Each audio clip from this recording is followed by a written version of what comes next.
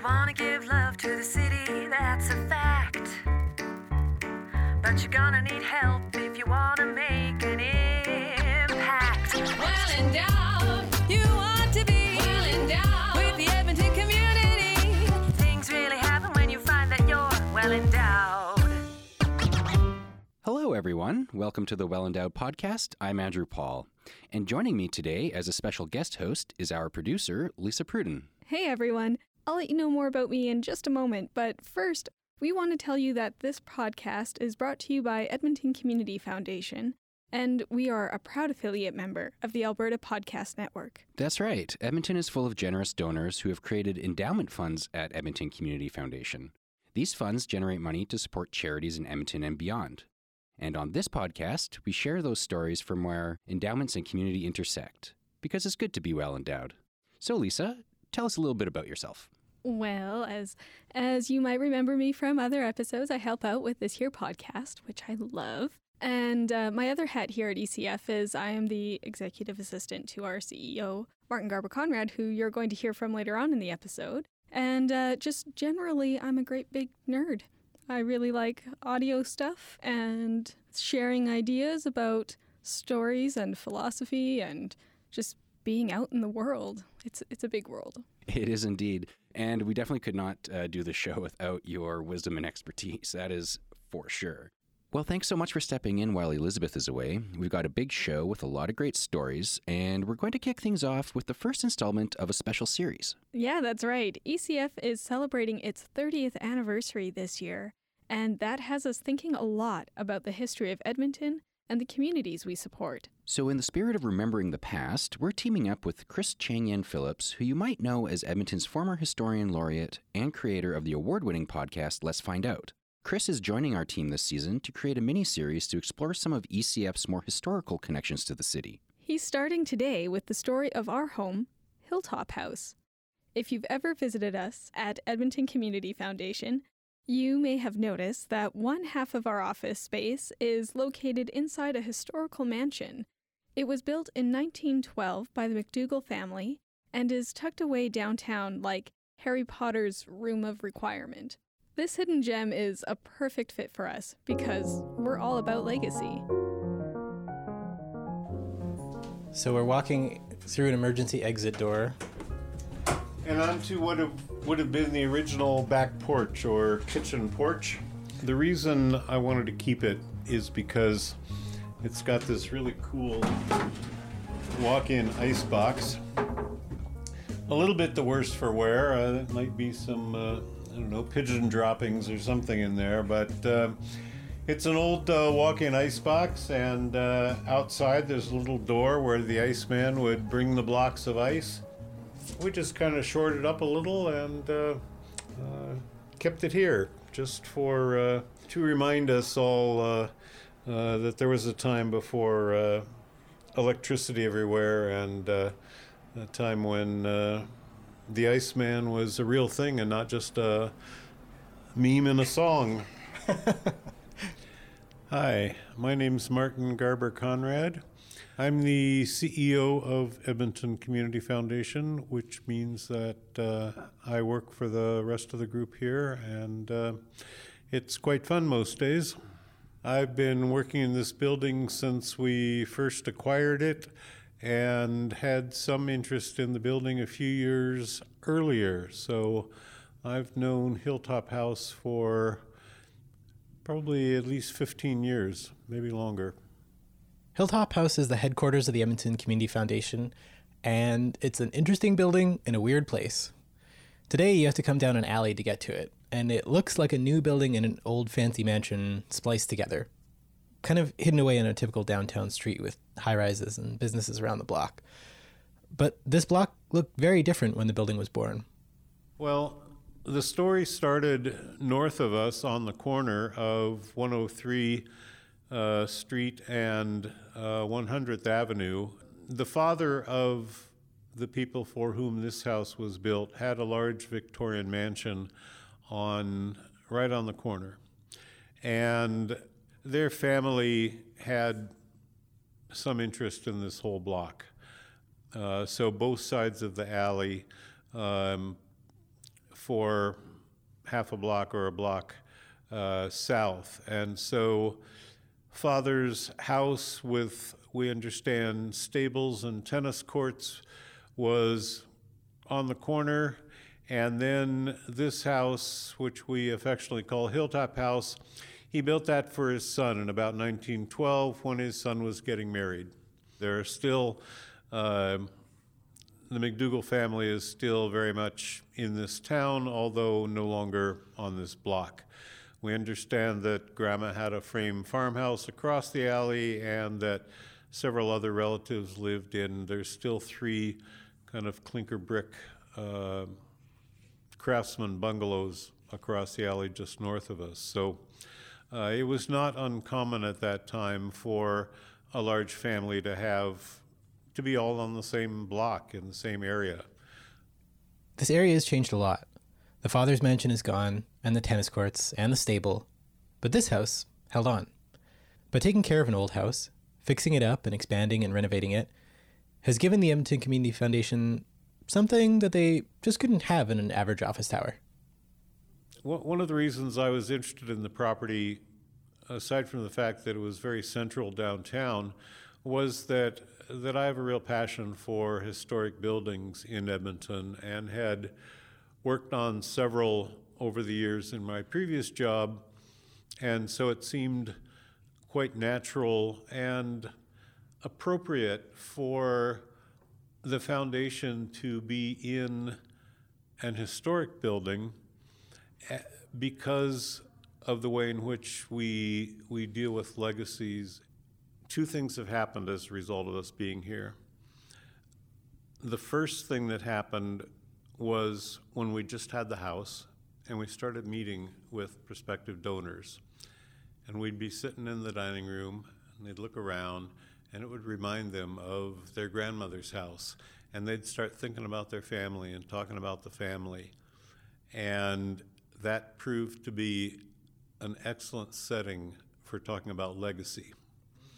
And so our donor services people, from the minute we moved in here, allocated twice as much time for donor meetings as they did before when they were meeting with them in a faceless corporate boardroom. The second thing that happened when we built on is that this weird little space we call the Link. This big glassed-in room we're in right now with nice modern wooden beams. So with its unusual combination of heavy timbers, lots of glass, and one whole wall being the outside wall of a 105-year-old house. With stained glass windows. This turned out to be a really fine meeting room that people enjoy. It really helps having that beautiful historic setting surrounding us with still the whispers of a long-term Edmonton family in our space, or us in their space. That was Edmonton Community Foundation's CEO, Martin Garber-Conrad. And thanks so much to Chris Chang-Yen Phillips for telling us the story of Hilltop House. Chris will be producing monthly historical stories for us throughout the year as we celebrate the 30th anniversary of Edmonton Community Foundation. So what's up next, Andrew? Well, you know Hunter Cardinal? Oh, yeah. He was on the podcast last summer to talk about his role as Hamlet at the Free Will Shakespeare Festival. That's right, he was. Hunter is a graduate of the U of A's Fine Arts acting program. He's a regular fixture in Edmonton's theatre scene and has performed in plays across Canada and in New York. These days, he hangs his hat as the director of story at Naheowen, where he works with organizations to reinvigorate the spirit of treaty by implementing Indigenous principles into everyday processes and business practices. And for the past few years, Hunter and his sister Jacqueline have been working on a new play called Lake of the Strangers. And now this ambitious project is ready to hit the stage. The play is inspired by a handful of Indigenous myths, and in the interview you're about to hear, we'll chat about those myths, what it means to create new myths, and the incredible community that has come together to produce Lake of the Strangers, which runs January 22nd to February 2nd in the Backstage Theatre at the ATB Financial Arts Barns. Welcome back to the Well Endowed Podcast, Hunter. We're here to talk about your new play, Lake of the Strangers. Yeah. Yeah, so maybe you can start by telling us a little bit about what the story is. Yeah, so the story basically follows this journey of two brothers on their last summer adventure. Now, it's set in 1973 in Sucker Creek, which is in the center of Alberta, right on the shores of Lesser Slave Lake. And what kind of adventure are we talking about here? I think the best way to describe it is it's like Stand By Me. Okay. Yeah. Yeah. I think that's the best way to describe it. So these brothers are 9 and 6, and they have a pretty incredible journey through the forest, through not knowing, to find each other and themselves. And so where did sort of the inspiration for starting this piece kind of come from? I hear that it's based on some myths that you're sort of taking maybe bits and pieces of, or how did that story start to form for you? Yeah, so the story kind of like, it followed a pretty like organic process where we kept on like stumbling into different ideas. But the main question that started this story was the question that I was asking myself, which was, how do we heal? And I was asking that coming from, a lot of, lived experience as being an Indigenous person. A lot of questions about how can we have the opportunity to acknowledge trauma in a way that is ultimately as productive and really allows us to acknowledge what happened, but also look to the future. Not to discount anything, but to really just try to answer that question of like, what do we do? For me as like an Indigenous artist, working in the theater, you run into a lot of shows that are all very, wrought with grief and loss. And dealing with that is going to be a really interesting and important step for us, not just as Indigenous peoples, but also as Canadians as well. So the characters are 9 and 10, Yeah. you said. What is that age sort of like for Indigenous folks in Canada? That's a good question. I don't know. I think the story the age 6 and 9 is like kind of based off of that 3-year age gap between my sister and I. Okay. So a lot of the story is actually based off of family stories, stories from my dad, stories from his dad, stories from Jackie and I growing up. So it's been a really interesting process to kind of see what the other was thinking about in certain moments and be like, oh, that's what you thought of me when I did things like that. I'd be like, okay, cool. Right. Yeah. And there were some myths that were sort of a bit of some of the inspiration behind the story. Could you tell us a little bit about those stories? Yeah, so there's primarily 2 myths that we're using from Nehiyaw astronomy. It's the stories that relate to the Big Dipper, and the name for that myth is called Mistamusqua. Now, the story of Mistamusqua is really fascinating. It mainly centers on this giant bear that roamed North America. And what's really interesting is this story talks about like how big and strong it was and how it was tearing everything up. But the last time that there was a bear that size was during the Pleistocene. So this myth is almost like a living memory of an ice age.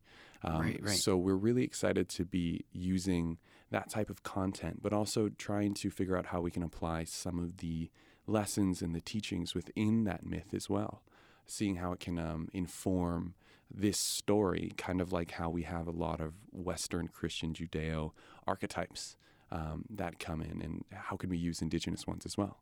The other myth, it comes from the Cree constellation Pakone Kisik, which is the hole in the sky. Some other people, it's also called the Pleiades. That story is really fascinating because it's actually, to some Nehiyaw, is our creation story. And it actually starts in the sky. Okay. And there are these light beings, and I believe they're called Kisikuk. And they were traveling the cosmos, searching for different experiences, different ways of looking at the world, new things to learn, perspectives. And it said that one spirit, Ashakos Isqueo, or Star Woman, or Star Bringer of Life, came through what we know now as the hole in the sky and came down to our reality. And following her came the spirits of all ancestors. Every single living thing today can trace their origins back to Ashakos Isqueo. But they came down with the purpose of basically living and learning as much as you can and then moving on. Yeah, so there's elements of those two myths that we're definitely weaving in and kind of creating like a bedrock to then base and build a new narrative off of and create almost like a new myth. Right, absolutely. Well, maybe you can talk a little bit about this new myth building. Yeah. So you were just mentioning before we flipped the microphone on here that building new Canadian myths is something that you're very interested in. Can you walk us through that a little bit and what that actually means? Yeah, so I have to back up actually to a conversation that I had with a Cree astronomer named Wilfred Buck about 2 years ago. So Wilfred shared with me this teaching of Misawa. And Misawa is made in reference to all the stories that my ancestors wove into the stars to guide us not only on long journeys, but also morally as well, and remind us of who we dream we can be. So these are myths that basically keep us company on the Sweetgrass Trail, reminding us of the immutable truths of life. But further, he said that those stories, those myths, exist in a sea of other stories that have yet to be created and shared for our time. So what's exciting is that Misawa is not only all that was or all that is, but it's also all that will be. Right. What's really exciting is that, you and I sitting here talking right now, we're continuing that vast and ongoing process of creation. So I was looking at that idea of creating and looking to the future and using stories as a way of creating something that future generations can use. Like I've used The Hole in the Sky or Mistamusqua in my storytelling. So I took that moment as a call to action to try to do my part in leaving something behind for my future relations, just as my ancestors have done for me, so that I can, truly take my place in Misawa. So as an actor and a storyteller, I was, of course, really fascinated by the very idea of myth making. So I followed that thread and I spoke with knowledge keepers and elders to try to find an existing answer or way to make new myths. And together with my sister, we wove together those teachings into what we call the Misawa method. Now, fundamentally, this method conceptualizes the piece of art as a vehicle for the community to travel in together up a spiraling pathway of wakotuin, or relationship building. So it's a means to build community and do cultural work together. So how it works is you begin with the seed of a truth, or that initial vehicle that I was talking about, from one individual. And then we basically drive that truth upwards through all levels of interconnectedness. So that's family, that's community, that's your nation, that's all people, that's the natural world and the spirit world. And you bring in more people along over time, encouraging that vehicle to evolve as more eyes, hearts, and minds see the intricacies of that initial truth. Ultimately ending, and this is what I get excited about, is creating a story that becomes placed in the stars through ceremony as a new constellation. Now, in this way, we create a story that speaks to the human condition, because it once again resonates on all those different levels, and has the community that's been a part of that process.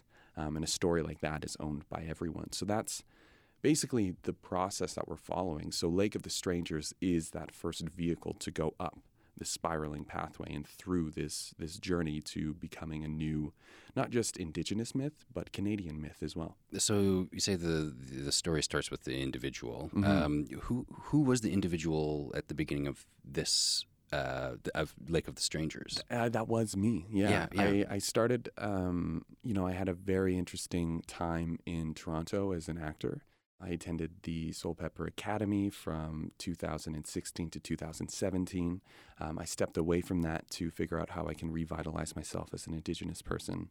And at the time I was starting to like figure out, okay, I need to create something. And my sister was like, you definitely should be creating something at this point in your life, because it's a very interesting time of, you know, coming back from Toronto, coming back from off Broadway, you know, coming back to Edmonton to kind of like almost heal in a way, but also do some important like personal work and personal growth.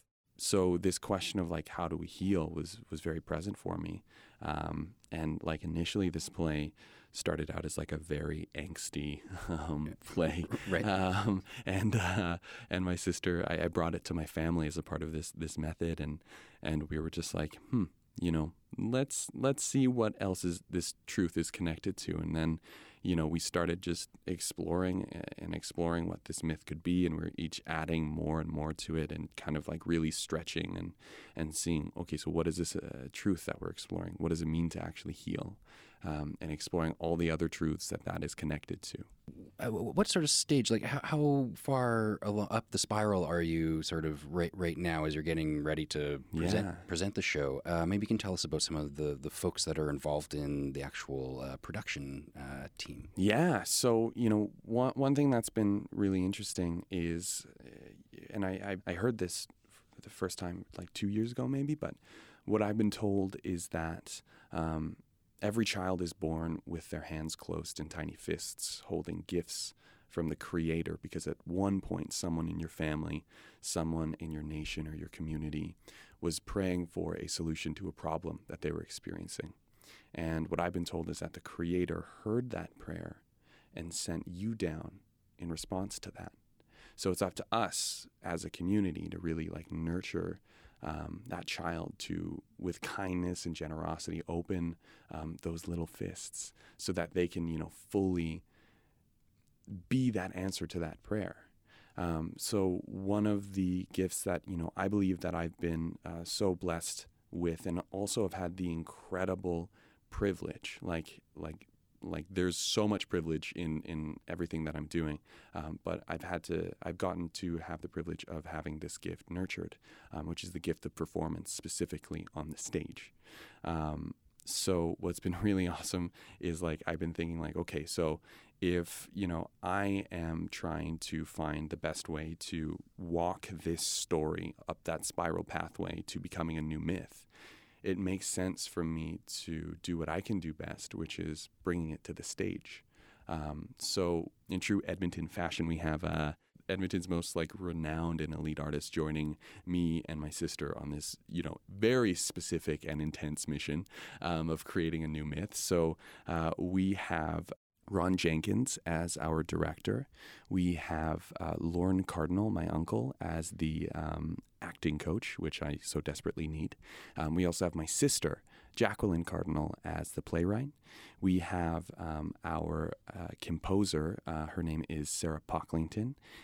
We have an incredible production team. So we have Tessa Stamp, Narda McCarroll. We have Aaron Macri. We have Andrea Murphy. And we also have our text and voice coach, Bobby Goddard. As well, we have our dramaturge, Ken Williams. So we have a really awesome team that, you know, we're kind of handing this play over to them, and we're at that stage right now. We're on the third level, which is we're going to be handing it from our family off to the community. What is it like to hand this story over to that community, and what do you think it's going to be like to watch what they bring and add to, you know, the story and the myth that you're building? Well, one thing that's interesting about this process is the story as it goes up these rungs, you actually kind of give up control and ownership over the story. You're decentralizing it. So I think for me, it's exciting to see people who, you know, see this story and they're just like, you know what? I really remember being a child in the woods. Mm. Or, you know, it makes me think about my relationship with my brother or my sibling. So hearing people talk about those and increasingly more nuanced things that they see is really exciting, but it's also like, it's pretty tough too, because it really reminds you to be like, no, like we want to be creating this myth. You know, we want to be giving it to people. And that's for me like something that, you know, I find is so ingrained in how we create theater It's I think the underlying ethic is that guides it is, how can I get approval from this? How can we make an incredible show so that we get an award or we sell out, or it's these immediate goals. And I think it's really difficult to figure out, okay, how can we make this last for another 10,000 years? How can we bring in community and make sure that we are following the values that we hold dearly as a community throughout this process?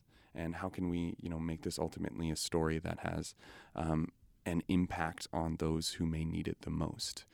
Those who are at a point in their lives, whether it's now or in the future, that are asking not only the question, how do you heal, but also, why do you heal? What's the point?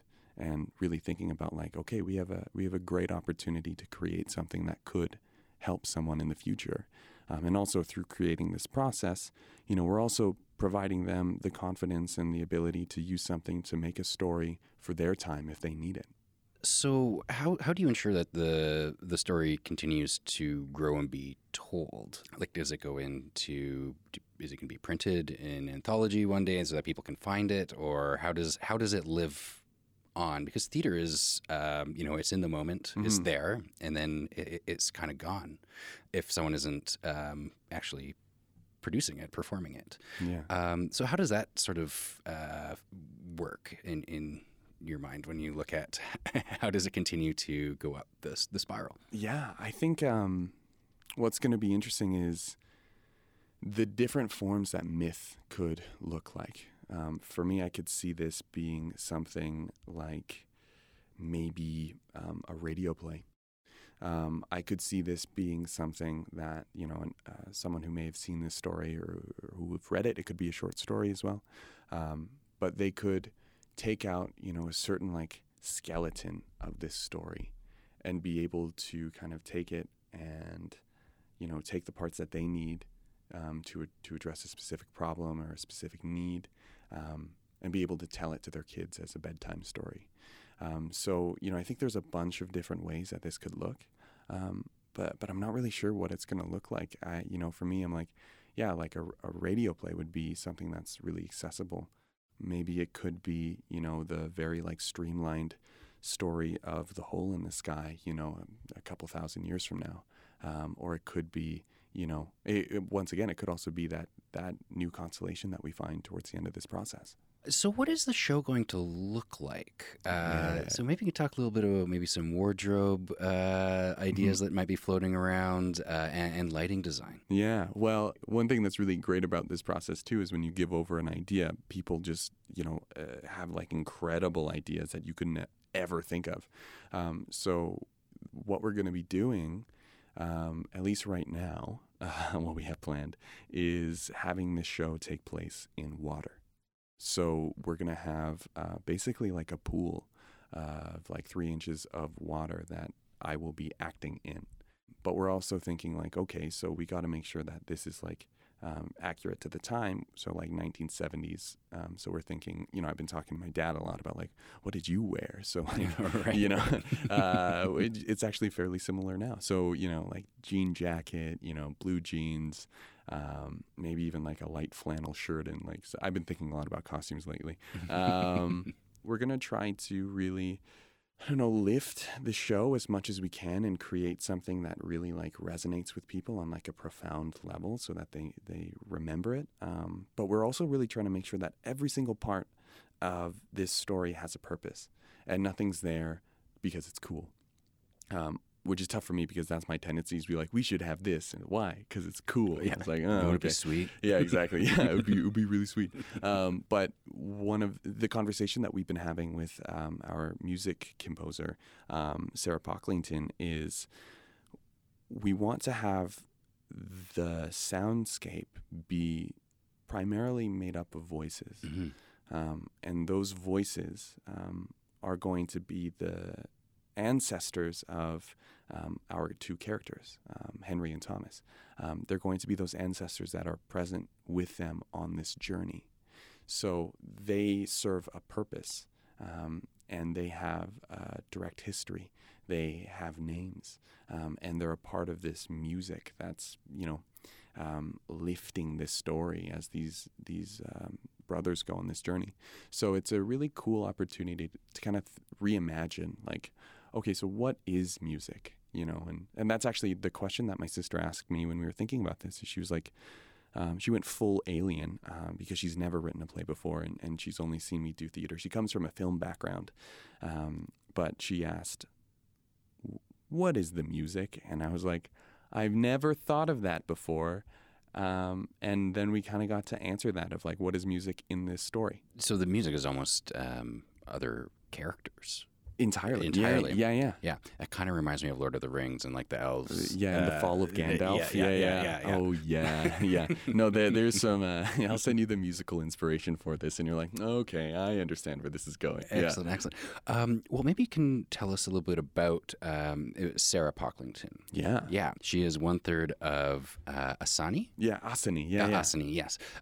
So how did she come on board? Because that is like very cool. And if anybody is not familiar, go check out Asani. And it is just beautiful vocals and choral. It is something that is very exciting when I heard that she was going to be coming on board to give you a hand. So we actually knew Sarah for honestly, I grew up listening to Sarah because she's a very close family friend. And what was really funny is that we were watching, my sister and I, this documentary about Wahgotuin, and I mentioned that before, and Indigenous people's relationship to water. It was released by NCSA like a little while ago. But there was one moment where they were describing Wahgotuin as a three-dimensional spiral upwards that has 6 arms.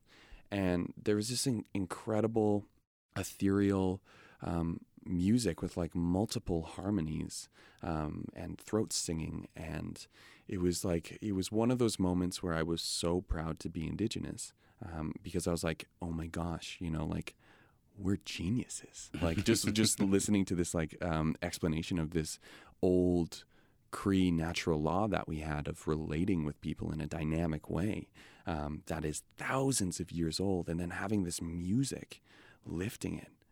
And I remember my sister like absolutely loved it, and she was just like, we need someone like that. So we were basically talking with Sarah, and she was like, oh, okay, so this is kind of what I'm thinking. And I was like, well, here's what we're thinking. We kind of explained like, hey, like the voices and the ancestors, and like we're looking for someone like, and she was like, oh, well, did you know that I did the music for the NCSA video on Wahgotuin and our sacred relationship to water? And Jackie are like, oh my gosh. So it was just like a really interesting set of circumstances that kept on leading to each other.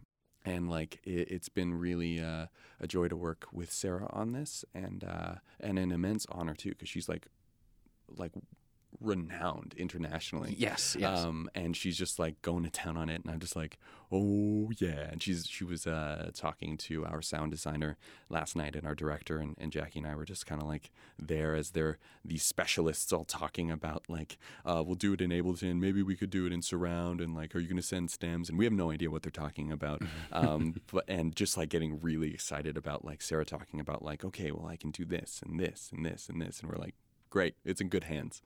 Yeah.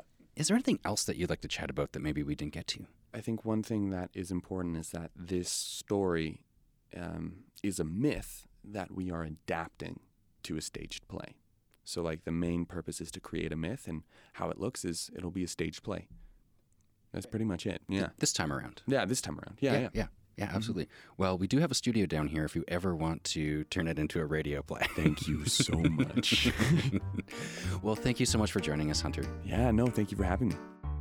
Thanks so much to Hunter Cardinal for joining us. I'm really excited to see this show on stage. Lake of the Strangers runs January 22nd to February 2nd in the Backstage Theater in the ATB Financial Arts Barns.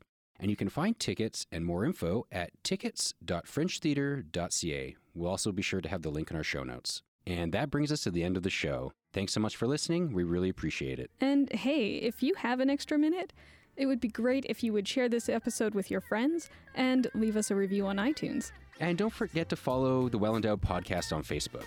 Thanks for hanging out with us. We've been your hosts, Andrew Paul. And Lisa Pruden. Until next time. The Well Endowed podcast is produced by Edmonton Community Foundation. And is an affiliate member of the Alberta Podcast Network. The show is edited by Lisa Pruden. You can visit our website at thewellendowedpodcast.com. Subscribe to us on iTunes. And follow us on Twitter at the ECF. Our theme music is by Octavo Productions. And as always, don't forget to visit Edmonton Community Foundation at ecfoundation.org. Well endowed.